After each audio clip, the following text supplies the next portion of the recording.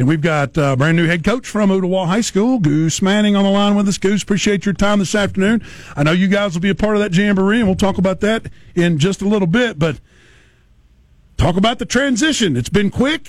I know you guys are ready to go. Maybe not ready for total game day yet, but certainly there's been some progress since day one. Talk about it a little bit.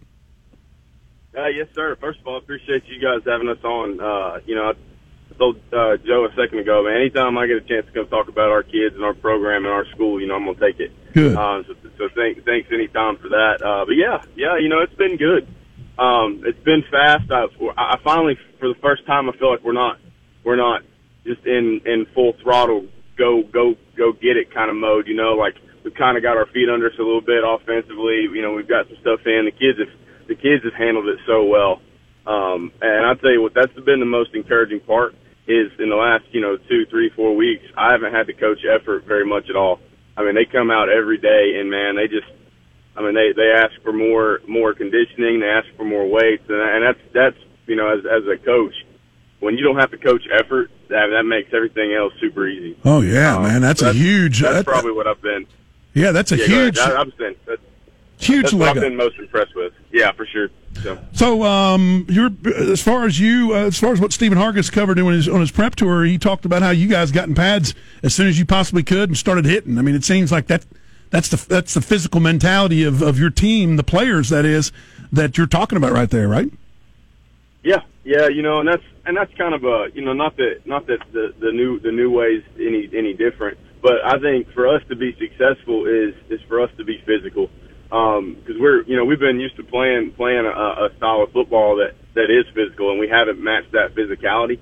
So I think for our kids, just being able to go in full pad, and we won't go in full pads all year, but everybody's moving to so much of this shells practice and wearing shorts, and that's good. I mean, you want to keep your kids healthy, but like I think in camp you want to kind of set the tone for the year, and our kids, like I said, we've gotten after it every day, and we scrimmaged Tyner. I say scrimmage. We kind of had a joint practice / scrimmage with Tyner this morning, and that was that's a physical football team. That's about as physical as it gets, and they handled it well, man. They really got after it and competed, and that's, like I said, that's probably been my favorite part is like they've handled everything we've thrown at them and handled it well and attacked it, and that's we're putting that on the back of our helmets this year is compete. So whenever every time they put it on, they've got to see it as they put their helmet on. Is whatever the score is, no matter what quarter it is, like let's just get after it.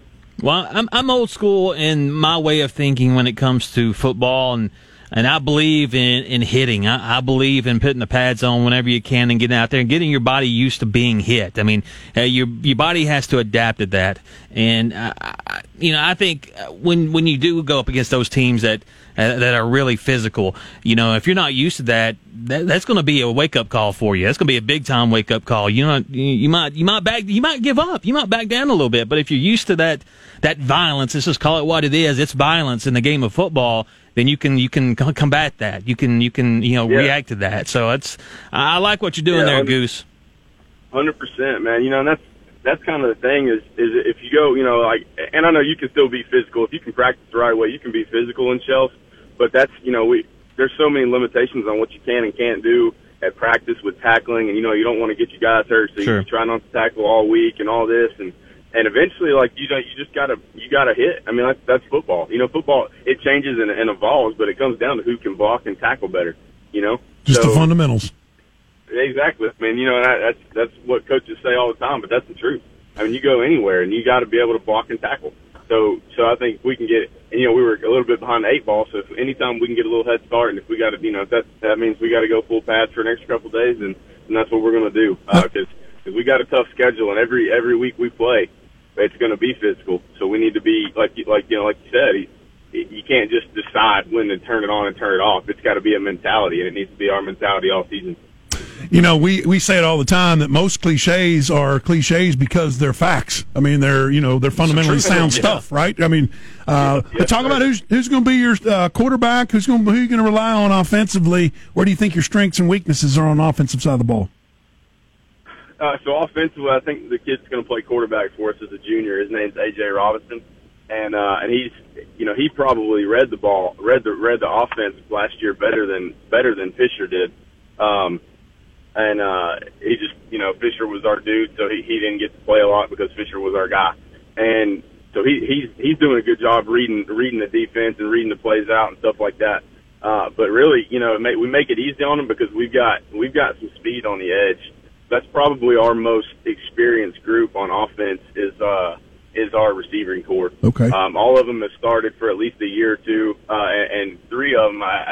If I really wanted to, we could put the 4x100 track team out there at wideout at one time, and we may throw it and we may not catch it every time, but we can go. That's awesome. That's not even exaggerated. Like our 4x100 track team, the only one he's playing corner right now and not that much receiver, but we could put them out, all four of them out there if we wanted to. But in saying that, they got to be able to pull their part. We got some stuff to work on up front that we noticed this morning. But we're getting there. We're working as an offensive unit to kind of mold into all the way across the field. But we've got two talented tailbacks and three or four talented receivers and a good fullback. So really the big question mark is inside the box, and we've got a quarterback that I think can do it. He's just unproven right now. So we're putting a lot on them. And then defensively, I think we played really good today in our little scrimmage. We're going to lean on them a lot just because they've had all summer to prepare, and we've had 3 or 4 weeks. So they're going to have to pull their weight. But we got 2 or 3 year starters in the secondary, and Jason Carmichael and Drew McMillan played a lot last year. And then we're kind of rotating through some corners, and we got our linebacking crew has been at least they're all 2 year starters, some of them 3 year starters. So we've got some talent there. We just got to all do the same thing and do it right and do it when we're supposed to. You guys, of course, have part of the TWSAA redrafting the regions, whatever you want to call it. The word escapes me. But anyway, your reclassification, there you go. So you're in with Walker Valley, Ray County, Howard, and McMinn County. No gimmies there at all, but it doesn't have a feel that anybody's just super unbeatable, too.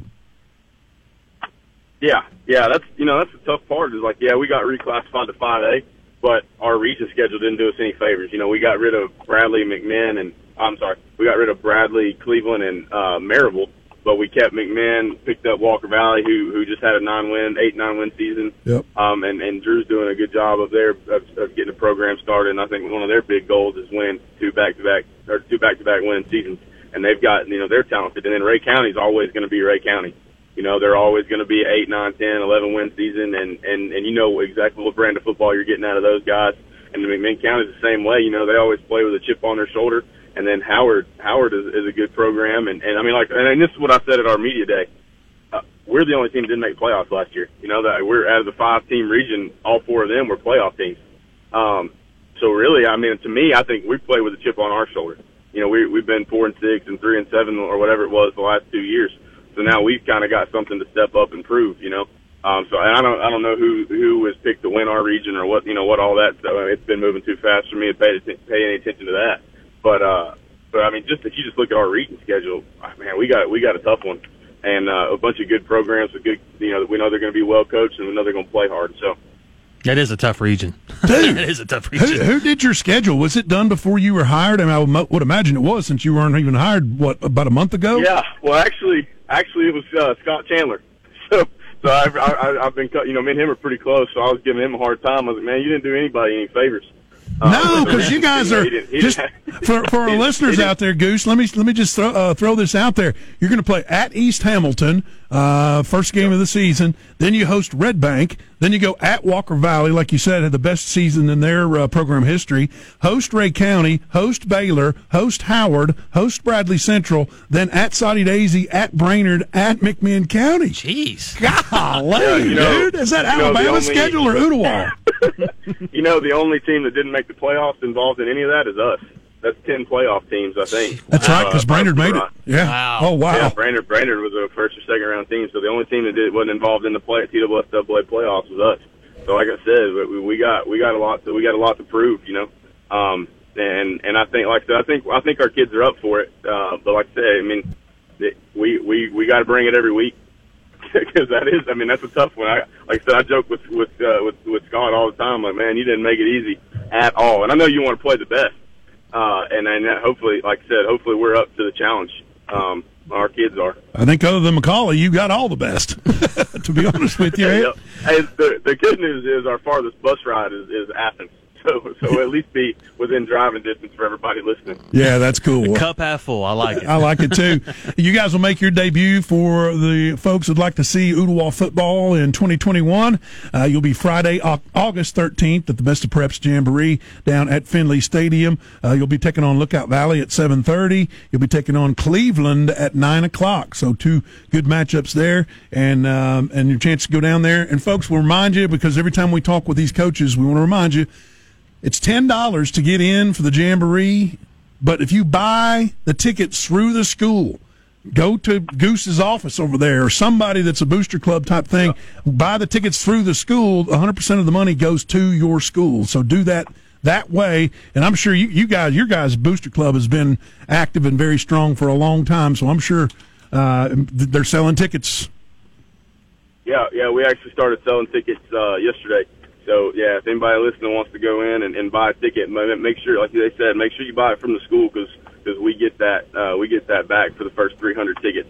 And for us, for anybody at Ooltewah, y'all can go on our school website, and there's a link to buy them on there. So we'd appreciate it. And like I said, our booster club does a great job, and it's going to take our whole community to get this thing going in the right direction. So we'd appreciate anything. What is the school's website? ohs.acde.org. Nice. Right on it. Yep. Now, each head coach is different, and obviously you know the roster at Ooltewah. So how will you approach the Jamboree? Will you play majority starters, or will you kind of let everyone get a little taste? So we're going to start doing for the Jamboree, we're going to do a dress list, so we won't take all 9 through 12. We won't take our whole program down there. And ultimately, I think a lot of times it ends up being like a coach-to-coach decision. Like I'll talk to Coach Payne at Lookout Valley and then Coach Wheeler at Cleveland. But here, the good thing about the Jamboree is it's in front of everybody, and it's a chance to show kind of what we are, what we got. But it's also not a game, So you definitely don't want to go out and get anybody hurt, but you want to look good. And for a school our size and a program of what ours has been, we want to look the part and do everything we're supposed to do. But like I said, no matter who I put out there, I really want to see us compete, and that's really going to be the first time the lights are on and it's bright. I mean, we're scrimmaging. Like I said, we went against Pioneer today, and we got a scrimmage on Thursday against Chattanooga Central at Central at 6 p.m. If anybody wants to come watch. But that's really the first time everybody in Chattanooga will get to see our brand of football for the 2021 season.